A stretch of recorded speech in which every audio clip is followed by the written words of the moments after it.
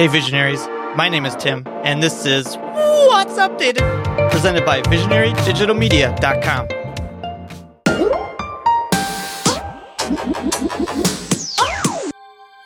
Stitcher announced updates to its podcast player yesterday. The first thing you'll notice is a brand new logo. In a blog post, Stitcher called the new look a bit more modern and a bit bolder. The iOS app was updated with a new tabbed menu at the bottom for quick access to frequently used features of the app. Stitcher says they are literally moving the navigation options to your fingertips. There's also a new My Podcast section for organizing your favorite shows and episodes.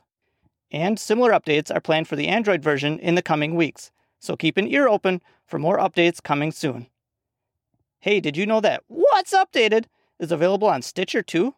That's right, now you can get your mobile app news fix by enabling the skill on Alexa or by subscribing in your favorite podcast player. And that's What's Updated. Which app should I install next?